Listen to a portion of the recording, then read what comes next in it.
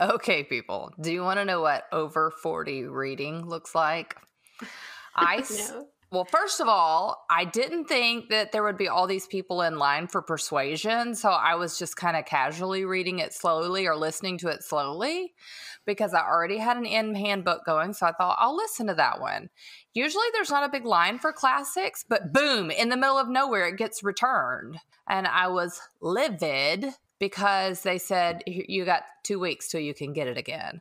So I go to my shelf, almost like I brought this up whatever week. I go to my shelf and get this giant dictionary size. It looks like a Webster's dictionary. Oh, no, it's just 7 novels of Jane Austen and finished Persuasion. I should have propped it up on pillows or something. And I was finished it at midnight last night. And, it's a lovely book, and we'll talk about that later. But the cost is I woke up this morning with my sciatic out, and I'm full dizzy. I had to go to the chiropractor before I could do this. I had already planned B, I guess I can still record with my eyes closed. Because I can't. I was so dizzy, and then I would take a step, and I'd be like, "Oh, nope, something's not good there." It's your sciatic's like your butt down through your leg. So it's a hard life, y'all, when you're getting old. It's like a contact sport. I mean, I thought it was comfortable at the time. I even was like, "See, this isn't so bad." But this morning, I was like, so bad. Welcome to Book Fair, a feast for every season of reading.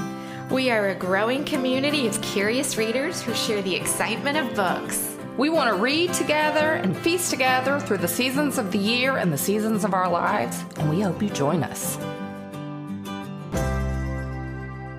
Welcome, everybody, to our final book club episode of season 2 and of 2022, and that is Jane Austen's Persuasion. Yay! Cue all the clapping. So first, I would just love to hear y'all's history with it, how many times you've read it, and maybe just your quick overall thoughts about the book. Well, I have a funny. I really was certain I'd read this book, and then I started to question it, and then I realized in just taking in all of our conversations of this year about how you get so much more when you read things later, or when you start and a work is just out of your wheelhouse. I think I read this book. I think this might have been the first Jane Austen I read, and I think I just read words, and it just didn't, I didn't dislike it or like it or anything, because then some things started to feel familiar, but I could not have told you what that book was about when I opened it more than anything. And so it was interesting to me to see that I had just read words on a page and had no idea what I'd read. And that was what it took to maybe get to a place where I was reading different kind of things and comprehending them and enjoying them. So at the time, I wouldn't have said I hated this book. I probably could have told you something, but I thought that was interesting to see myself, 20 years later and go oh, I love this book. And I bet in 20 years, I'll know what it's about now. So you read it, you think you read it once 20 years ago? Yeah, no, okay. Honestly, okay. I think I read it in this giant book. Maybe I blacked it out, but because there were a few parts. There was a part where I turned the page and all of a sudden I was like, no, I did read it, but it didn't stick for me. Have you seen any of the movies? Not Persuasion. I've seen several of other ones. So I haven't seen the Netflix one or the other. I'm going to watch it tonight, though, the good one. So I thought that was funny. Let the language wash over you. You might enjoy it in the moment, but it might not stick. And that's okay, because you can come back later and dive in again. Yeah, it's a layer. Layers count. Uh-huh. It's like a good paint job. Yeah. Or a winter ensemble. You just need layers. You need layers. So you read it this time. What's just a brief general overall thoughts about it? I'm dying to know. I'm dying to know. I would love to know a little more of her internal monologue. Did she have a good attitude about all the things she was doing? I think she did, but I did not for her. It really bothered me, her dad, more than any of the other things in the book. It really did. Like, if you've got a selfish sister, that's unfortunate. But if you've got a selfish parent, and I mean, in older books and in older culture, I think an unpreferred child was a more common thing. We are shocked at the idea of an unpreferred child now, but that was more common. I mean, in the Bible you read that, like you read that in all kind of older things. But I had to like just stop for a minute. I just could not believe, like, you don't prefer her because why? Because she's a good person, because she's not vain, because she's not, like, how could you think your own child wasn't pretty? I don't care what she looks like. My kids are the best looking kids on the planet, you know? It made me so mad. And so then anytime the dad walks in the room for the rest of the book, I'm like, here's this guy again. So Trisha, what's your history with this book, and what are your general overall thoughts with this reading? So I think this is maybe reading 4 for me, maybe 5. I'm not sure. I love this book. I always enjoy reading it. I find Anne to be very inspiring. And even this time, so about halfway through, after the accident at Lyme, and that's about halfway through the book, there was part of me that was thinking, really, there's half of this book left, and like, not that much happens. So she's going to go back to Upper Cross. She's going to stay with Lady Russell. They're going to go to Bath. Then they're going to get together. And I kind of felt like, am I going to be bored? But I wasn't bored. Mm-hmm. So it kind of proved to me again that even when my mind was thinking, this next part isn't as exciting, am I really excited to do this journey again right now? As I just went chapter by chapter, the language, the way Austen writes, the humor, the insights, like there were more insights to be gained. There were more details to understand. There was more nuance to see. And I wasn't bored. I really enjoyed it. Yeah, that sounds great. This is my 4th reading as well. And I only remembered that because I put it in my last Goodreads review. And I rarely write reviews. So I'm glad I actually did one this time. And it's when it's a great book, capital G, because every time I read it, something else stands out to me. And my mind kind of just follows a different path each time. And I love that about it. Like the first couple of times, I'm just getting the story, the emotions, the plot and everything. The third time reading through, their growth really stood out to me, and duty and second chances really struck me and hit me really hard. Just very deeply. I wanted to be more like that.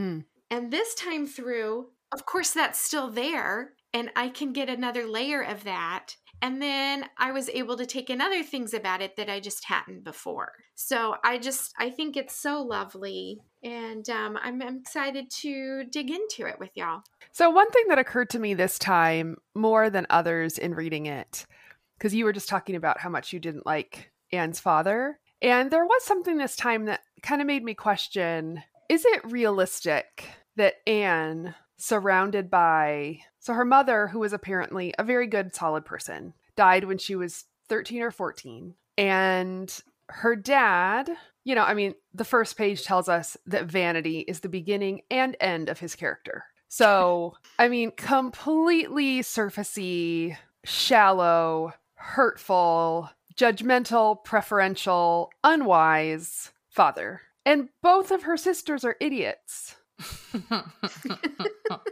And it just kind of struck me this time, like, is this realistic?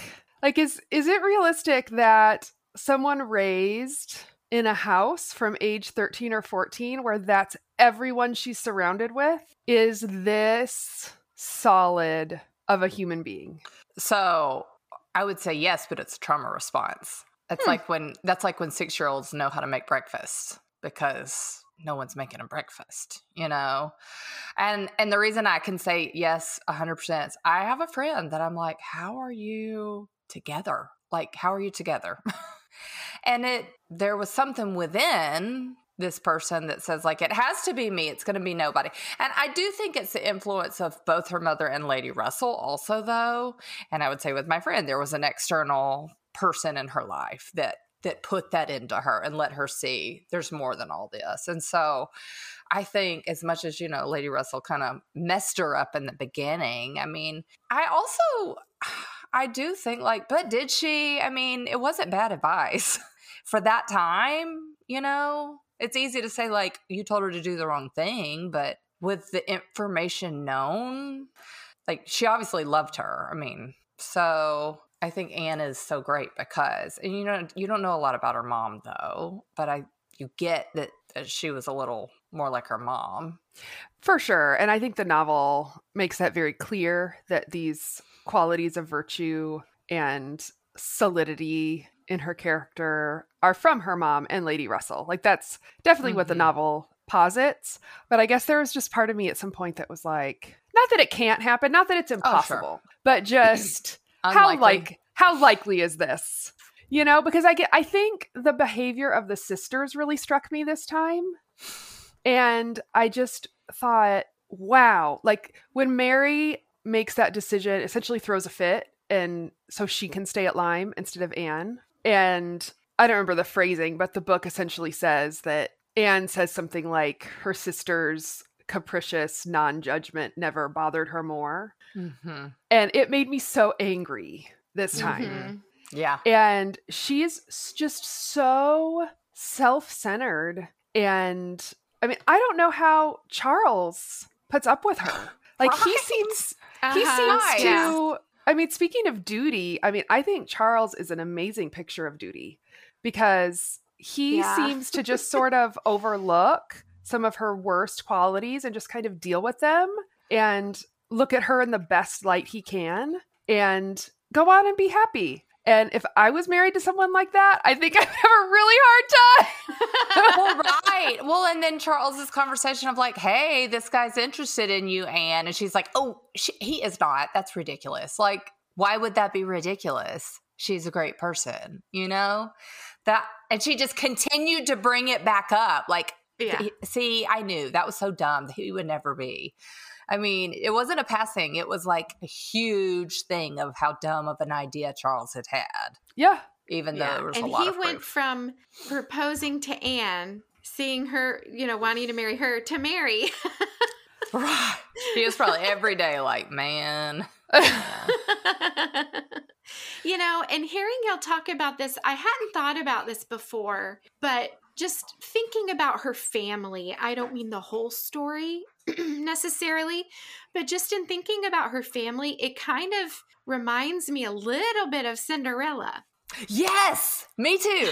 This morning that hit me. Really? Oh my goodness. This morning. Did the book not hit reading. you? Or just that? Yeah. Cinderella tie. The Cinderella tie hit me with the sisters and just treating her like a little piglet and do all the work and do all the things. It totally something just. They both had one parental figure in their life that was grounding and had wisdom. Not perfect, you know, but had wisdom and virtue and was able to instill that in them. They both had two ridiculous sisters and a ridiculous parental figure. And Sir Walter and Elizabeth and Mary, but especially Sir Walter, is almost so caricatured. He's almost, a caricature or like a stock character, almost. And some of her family characters in other books are sometimes like that. I'm thinking of Mrs. Bennet a little bit and Emma's dad a little bit. Yeah. But like you said, it doesn't quite go over that caricature line. Right. Like, I read him, and when I read his character, I believe there's a person out there. Yeah. Who is that. Like, and same with Emma's dad. Like, I believe that person exists. even though it's extreme, like it's an extreme version in Emma's dad's case of, hypochondria, and in this case of vanity, but I still believe him. I could not stop laughing about the Admiral being like, yeah, all those mirrors. Yes! I didn't really need that. I mean, you just have like the total opposite man entering this dressing room going like, I literally pictured my dad at that moment walking into like his closet and somebody had put a bunch of mirrors up and he'd be like, what in tarnation? He's like, I'm happy with this little shaving mirror. Yeah. And there's this Who huge needs to see monstrosity in the themselves? wall that I avoid. Mirrors are for girls. I mean, I laughed so hard. So let's talk about Anne. What did you think about Anne? I kind of wanted her to pitch a fit at some point. I know we're probably not supposed to want that. Like, she did the right thing, but... I love how gentle she is. She is a gentle, quiet person. She's a soundboard for lots of people, and she has a rich inner life. And I love, okay, so here's a little rant I typed up as I was reading this, and I was like, I stand by this. And so I'm just going to read it real quick. Because I love how Austen goes for it. She, unlike Fanny Price, she has these characters that are maybe harder for a modern woman to relate to in some ways, but I also don't think that's true at the same time.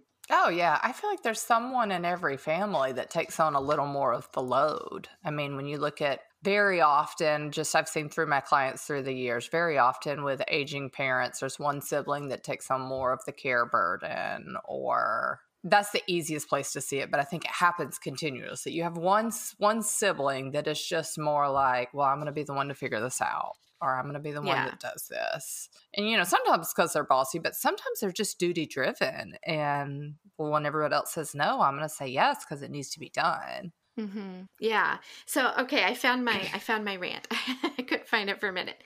Okay, so Austen's scope for what is feminine and womanly and good is much more diverse and inclusive than what is pushed on us today. Austen embraces the gentle, meek, nurturing, and sacrificial temperaments of and natural aspects of women. And it is so refreshing to not be stifled by a girl boss attitude, or if you're not a female brute who can decimate 5 guys at a time with physics and a random metal stick, then you're not a strong woman. Austen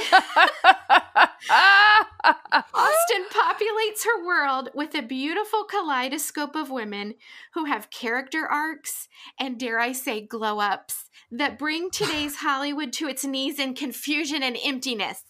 Off the soapbox. You said glow up.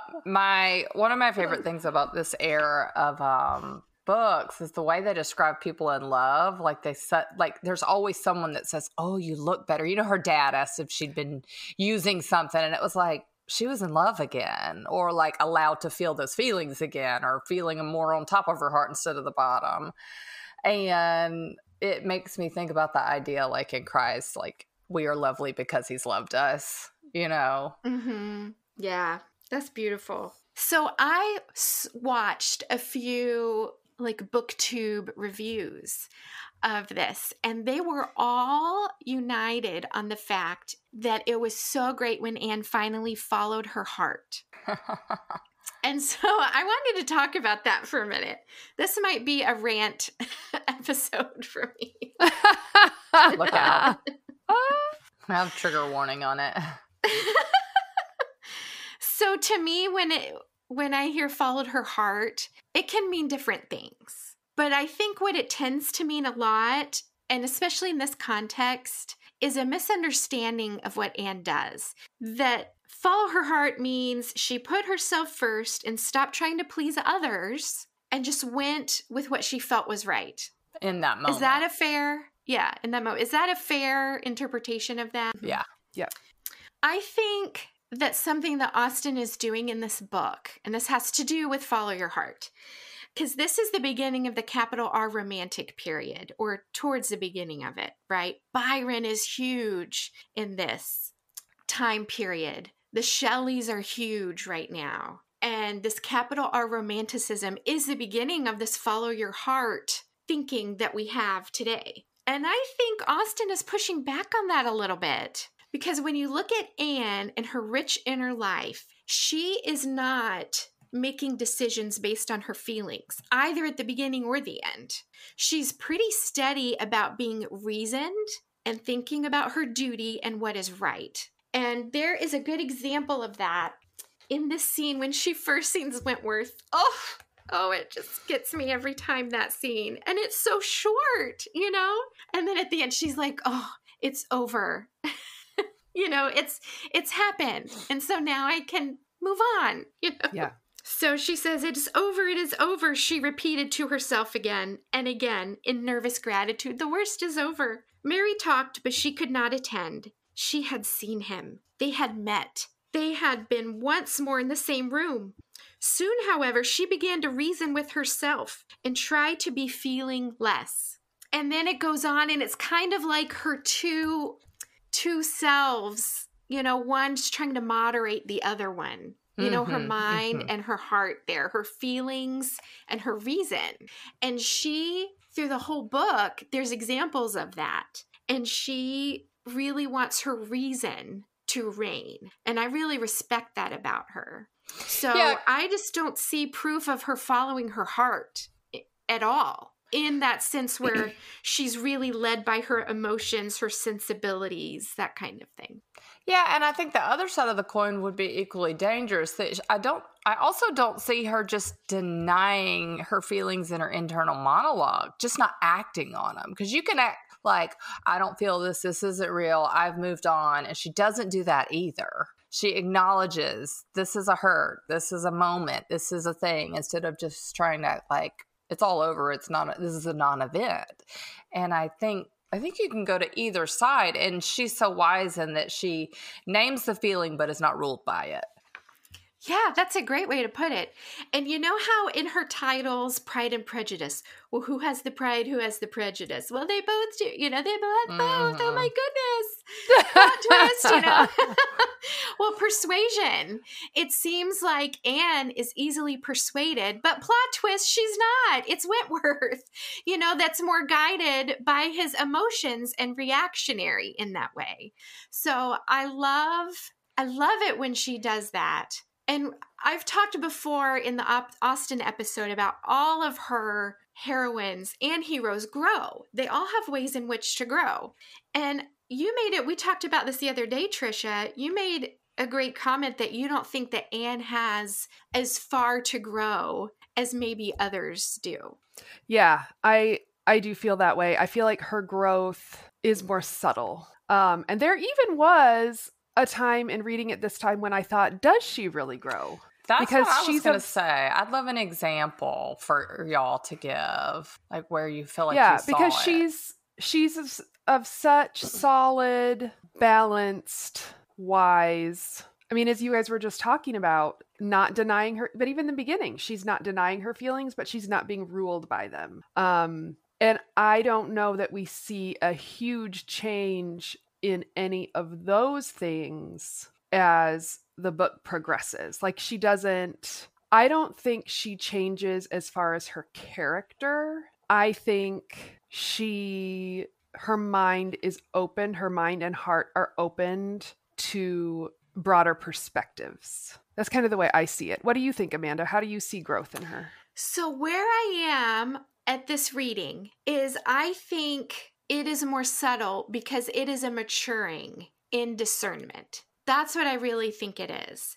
It is wise when you are 19 to listen to advice and to follow the advice of people who know more than you do.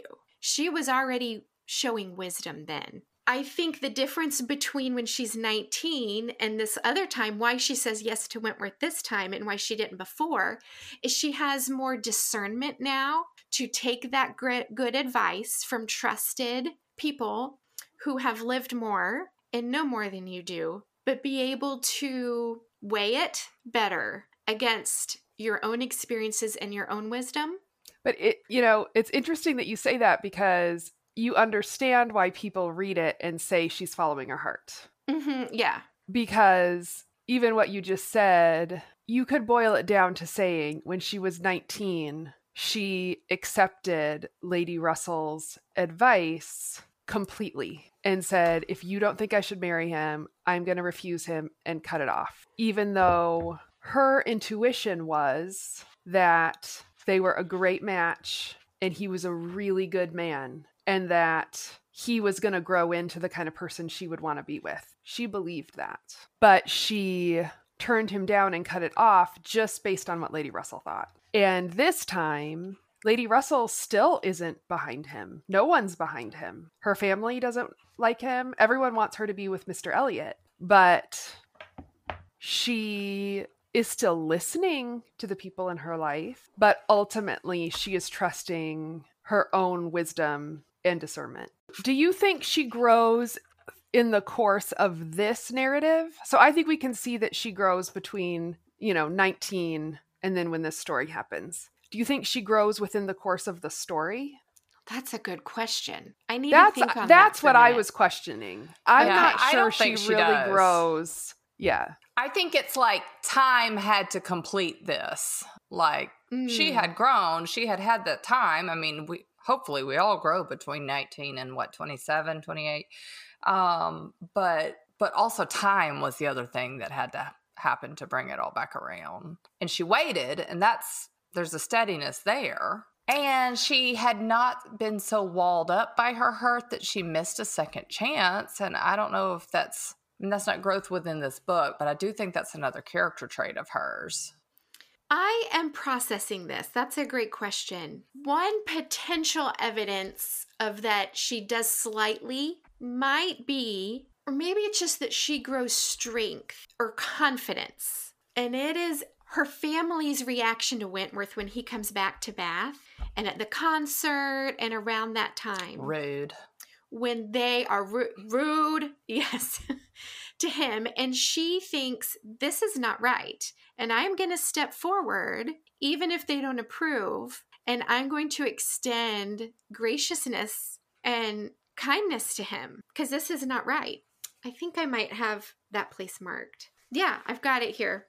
He was preparing only to bow and pass on, but her gentle, how do you do, brought him out of the straight line to stand near her. Oh, so sweet.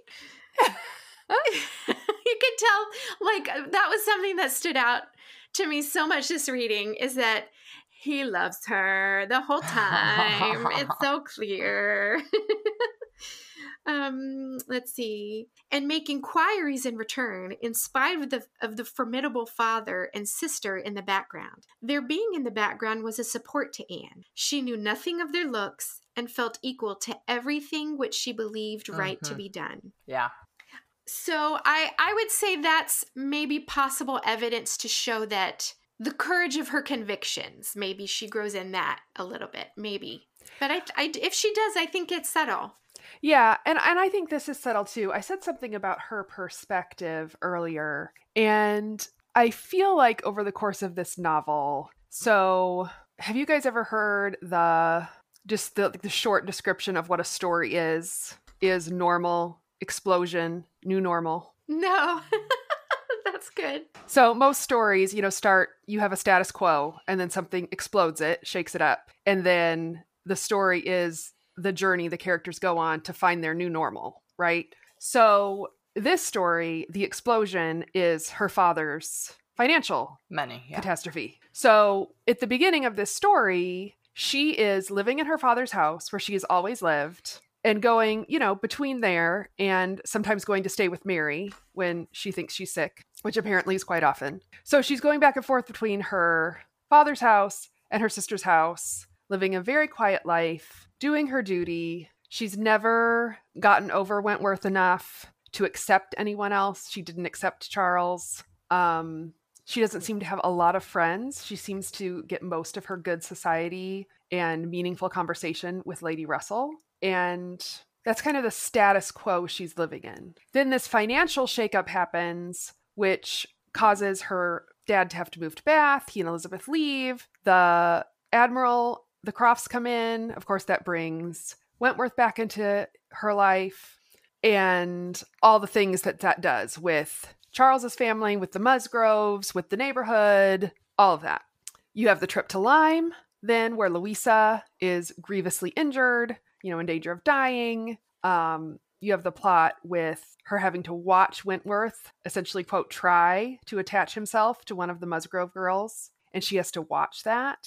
Mm-hmm. And all the time believing that he is essentially still mad at her, still, angry at her, which he is. And then when her time is up in that area, she goes to Bath. So this is a huge opening of her world. And I think if there is a subtle change and growth in her, it is that she gains confidence by being exposed to a larger world and learning to trust her own discernment. That is exactly where my thinking was going to. That was very well said. I think opportunity gave her the chance to solidify. Because, are you going to step up or not?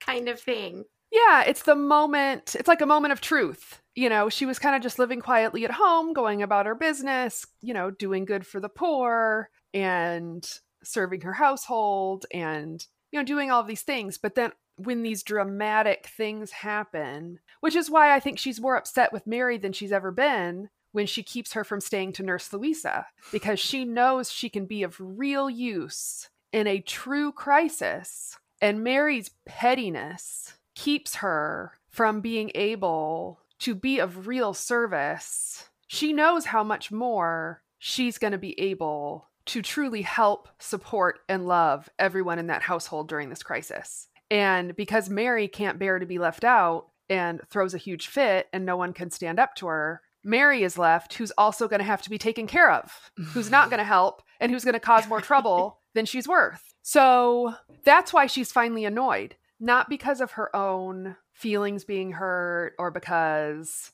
she's just finally out of temper with her or mad. It's because Mary's silliness is doing real harm. Do you think we could summarize what we're talking about right now with something like she is now adding action to her inner life, to her virtue, to her convictions, to her duty, in a way that she hasn't before the book started? It's the action of it? Yes. And in a way, it's kind of like a test. So she has been a beautiful, dutiful, gentle, giving person, right? But then all of these circumstances come to bear. And for the first time, how she's really going to act with new people, new situations, new environs. A Mr. Elliot who is handsome and suave and flatters her. And everyone, including Lady Russell, wants her to be with him. After being looked over and being the least favorite child and not even being wanted in her own father's house, having the attentions of someone like Mr. Elliot is extremely tempting. I'm thinking back to the first real boyfriend I had. The first time a sweet, charming, intelligent man really paid me attention, as a woman, it was irresistible. And she doesn't fall for that. She, as you were saying, Amanda, her sound judgment and strong inner life still prevails in those extremely tempting circumstances. Now, Austen kind of gives her a bit of a leg up in that, she has a friend who just happens to have all this inside information about what a villain he is, so but she kind of helps her out. Was just already someone else's too, Yeah, so that's I mean, true. it is. I think she would have done the same thing either way. Honestly, though, I think the rest of the book shows her character enough to be someone who would have looked and said, "I'm just not sure. Where's the motive?" But also, her heart was long ago gone. There was not going to be, it doesn't matter how great you are. It doesn't matter if you do turn out to be all that you seem. That wasn't going to matter, I don't think. Yeah. Yeah, that's well said. I have a question. You could just, do y'all think that there is any comparison to be made between Mrs. Clay's marrying up, which was not a good, like, maybe she hopes to attach herself to Sir Walter. And Captain, what's our guy? Frederick, to Anne. Like, why is one I mean, I think I know the answer, but why is one desirous and one is disgusting? Because she is not happy about what is this woman doing, I think it has to do with the true character and intention of the individual. Love and genuine feelings, not marriage for advantage's sake. Yes. Yeah. And good character. Like, Anne is willing to marry Captain Wentworth because he's a good man. And especially at this point in the book, he has proven himself. I mean, he's a hero in the Navy, which has proven that he's a leader of men. I mean, he is to be looked up to, and we have every reason to believe that he could end up being an admiral, just like Admiral Croft. Yeah. And he's a man of high moral character, and he really loves her, which is completely different than a Mrs. Clay who does do all the service things like she has become, but also for the wrong reasons. Right. Who is a deceiver.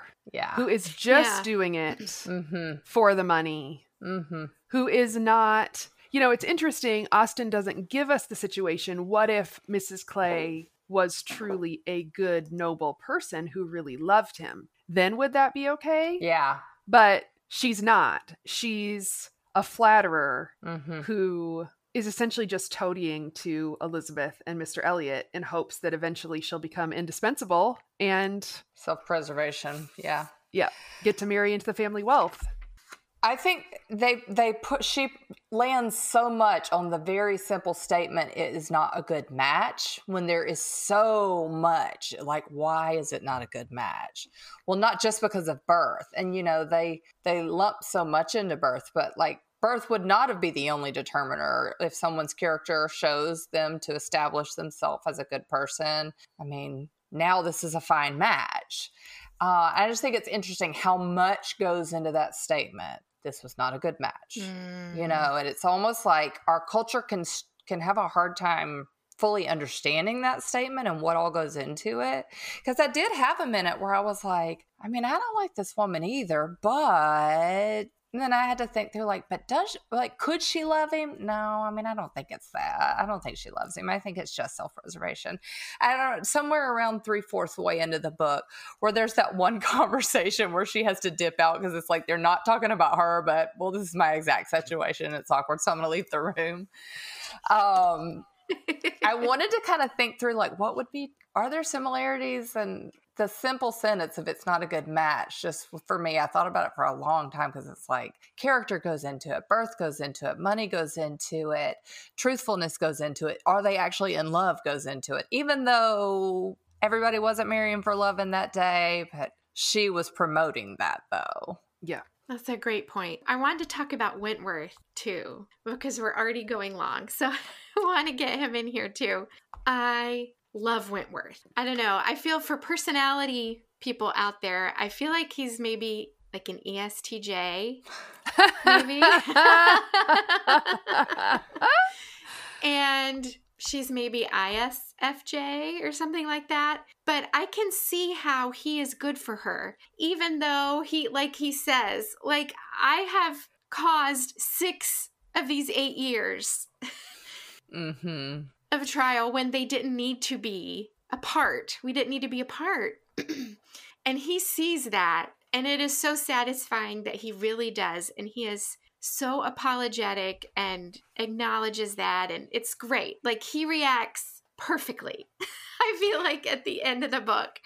But he seems like he might have been kind of gregarious. He makes quick decisions. He is someone who can take someone's measure very quickly and probably pretty accurately. He's a very competent man. He's a leader. And I think all of these things are good for Anne. And he is one to draw her out, but also to join her in her rich inner life. Okay, so I just want to say real quick about that scene with the letter. Oh, the letter. I love it's the so letter. great. Writing another letter. I loved that. I love about it. One thing I love about it is in several of Austen's works, she sort of draws a veil over that part of it. Like in Emma, I mean, he says a couple of things. Like, if I didn't love you so much, I could talk about it more, essentially. But in Pride and Prejudice, she kind of says, and as they walked along, they said all of the things one would expect them to say. Yeah.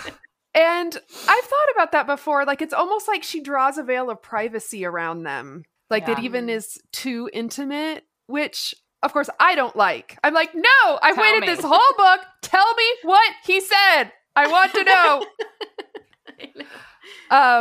We don't get it in Pride and Prejudice. We get a later conversation where they're kind of teasing each other, and she says, now tell me, what was it really that first attracted you? Or, but we don't get the actual conversation. But in this one, because it's a letter, we get his actual declaration and explanation of what he's thinking and feeling, and we get the moment of her answer. And I love it so much. And it's like they're in a room with several other people. They cannot talk about this. Yeah. And they can't get alone and talk about this in an easy way, at least not right now. And so him writing a letter and leaving the room, it's like he's still there and they're having this conversation and reconnecting so deeply, but it's in her inner world. And that's how we receive it, is through her mind, because she's reading this letter, and so we know what she's thinking about it. So it's like those scenes where there's two people and they're slowed down and the rest of the room, all the people are sped up and they're like together in this room surrounded. Yeah. So even though he's not even in the room, it's through this letter. It kind of creates that picture though, and that intimacy. And he's finally starting to really see her and communicate that to her and joining her in her thoughts instead of just being hurt, which is so easy to do. Being hurt and you're feeling that and you're not trying to understand what the other person is thinking and feeling. Well, he's doing it here and it's so beautiful. Yeah. But when she is talking to Harville, let me find this note here. In that conversation around the letter? Yeah. And he's saying all histories, all stories, prose and verse does not support her argument that women can feel longer or more deeply. And she accepts his invitation to disallow these written voices on the grounds that these were all written by men. I loved that. She remarks that men have had every advantage of us in telling their own story. The pen has been in their hands. But just before this, Captain Wentworth dropped his pen because he was so shocked and overcome by what she was saying.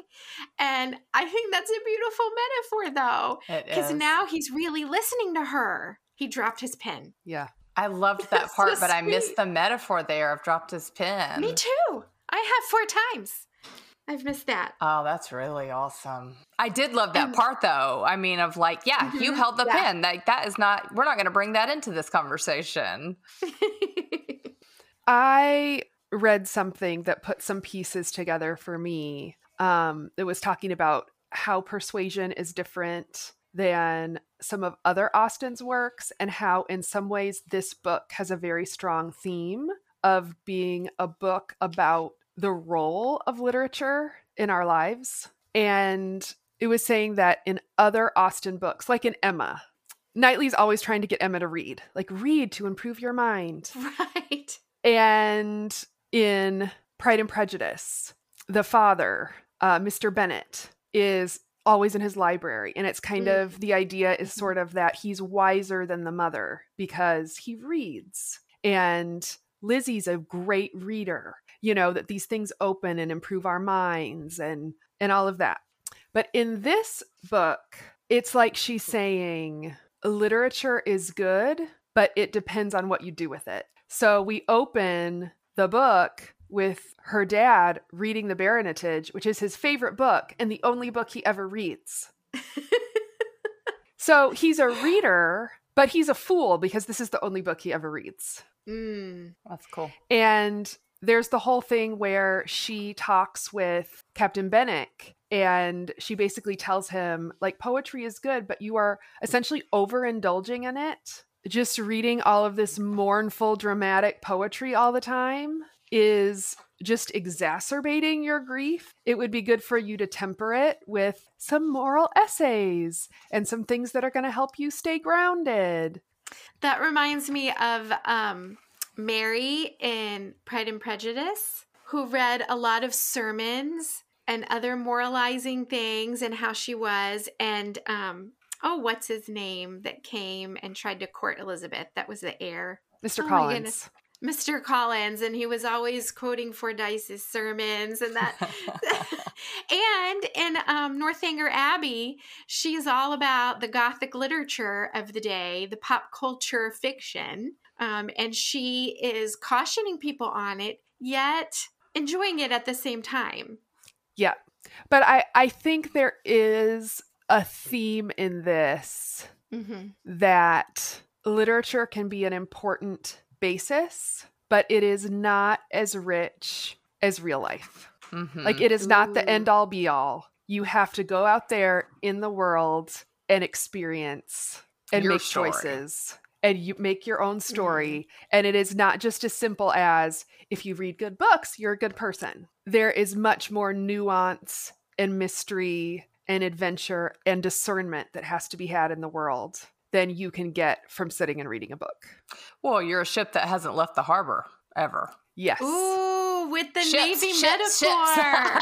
Yes. Yes. Love it. Well said. Next time I read this, I'm going to kind of ask that question of the book. I hadn't noticed that because Anne reads, and I think she reads widely. And I think Austen is saying reading widely is good, not only a diet of poetry or only a diet of the naval lists, and especially because, and this harkens back, talking about poetry harkens back to what I said about the capital R romanticism earlier in the episode. I think she's contrasting a little bit the romanticism that was showing itself through a lot of the art and poetry of the time, and she's cautioning on that versus a rationalism, and she's trying to get Anne kind of in between those two things, I feel like. Yep. Oh, that's a good point. I love that, because Wentworth has gone out and experienced a lot these last few years, and he comes back wiser. Yes. And that's interesting. Yeah, it's not as simple as reading books makes you good. Not reading books makes you a fool. Like, she's drawing a more nuanced picture of how literature works into our life. Again, she's so brilliant in how nuanced she is. She doesn't throw the baby with the baby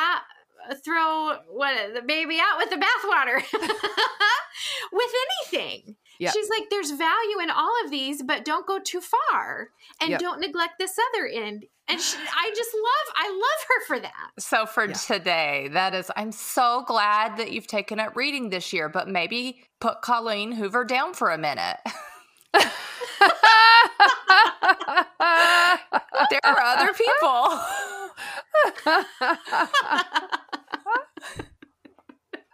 I was just wondering if I should try her. That's a side note. Yeah. Elizabeth's face. Y'all should see Elizabeth's face. She's like, I don't know. I don't think Austen would advise it.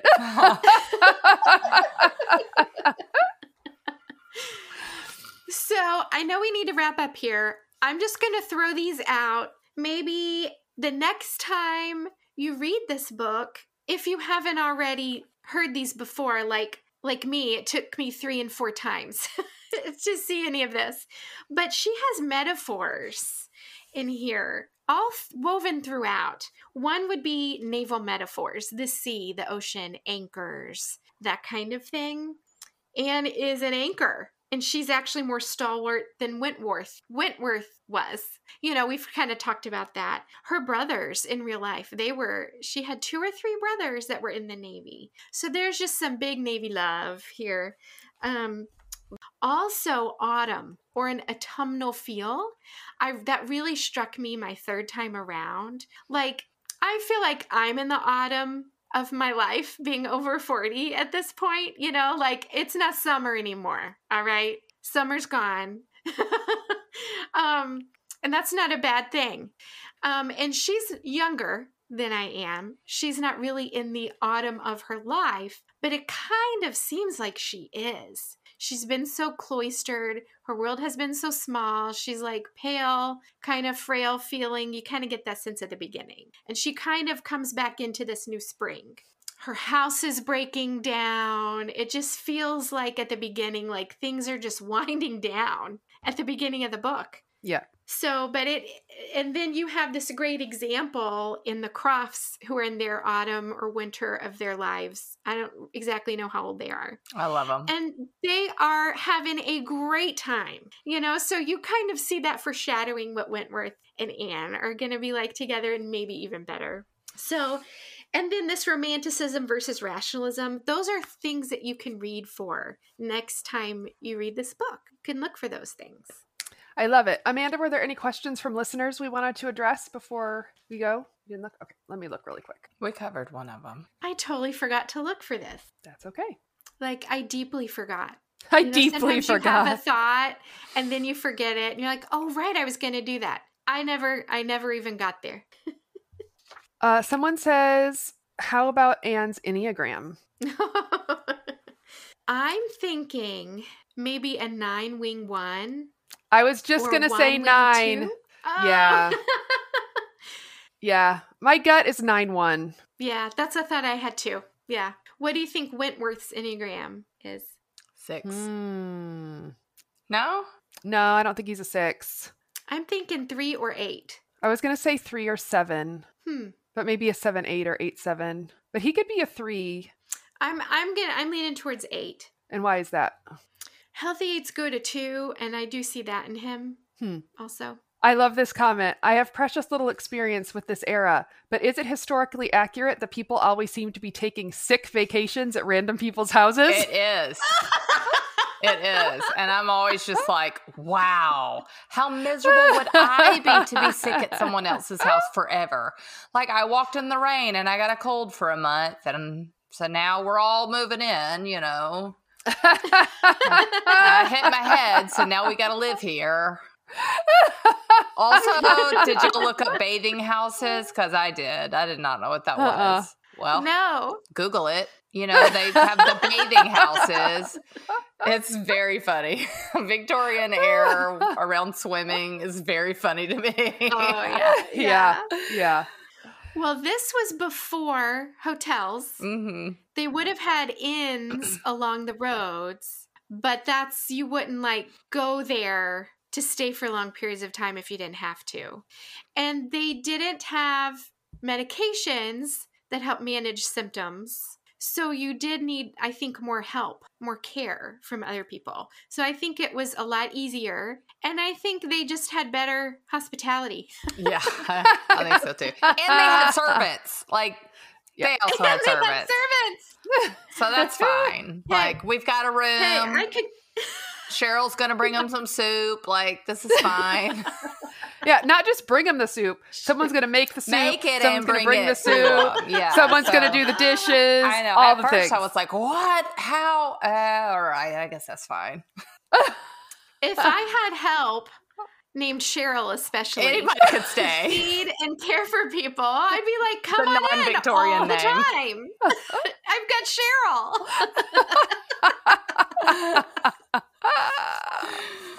I need a Cheryl. And Cheryl, if you're listening, hello, listener Cheryl. I don't know if we have one, but we might. So hi. Well, Amanda, thank you so much for the work you put into this episode. There was just some really, really great thoughts. I love this book so much, and I love it even more after this conversation. So what questions are we going to ask in the Facebook group for discussion? Okay. Well, what did you think? What are your overall thoughts? Have you read it before? What did you think about Anne? What do you think about gentle women characters these days? Do you want to get on a soapbox too? Go ahead. What do you think about Wentworth? What do you think about a deep inner life and how that is portrayed? What do you think about her writing? I mean, there's so many questions. Did you find other metaphors? What did you think about the letter? I want to know. Oh, I love that scene so much. I want to know if you think it's realistic that Anne turned out as this amazing person raised in a family of so much foolery. Foolery. That's a great question. And by the way, I want to recommend to you a YouTube channel, Dr. Octavia Cox. She teaches in England, so of course she sounds smarter. And she's a literature professor, and she has great videos. Like if you want a little bit more in-depth, a little bit more literary type talk, she breaks down dialogue. She talks about the literary techniques Austen uses and how she was maybe the first to do it or the first to do it really well, that kind of thing. And it's really, really great. Like she has one video, Is Lady Russell a Snob? She has really great videos about a lot of Austen works and many other works too. So I highly recommend her to you. So let us know what you think. If you're not a member of our Facebook group yet, what are you waiting for? Go to Facebook and search Book Fair Podcast and join us. We'll let you in. You can come and talk to us about this. I want to know what you think. And until next time, I'm Trisha. I'm Amanda. I'm Elizabeth. And happy Austen reading. Thanks for listening. If you enjoyed this, subscribe to Book Fair Podcast. Interact with us on our Facebook page, Instagram, and TikTok. Join our private Facebook group for community and conversation and more book recommendations than you can handle. And you can help us grow by sharing, so don't forget to tell a friend.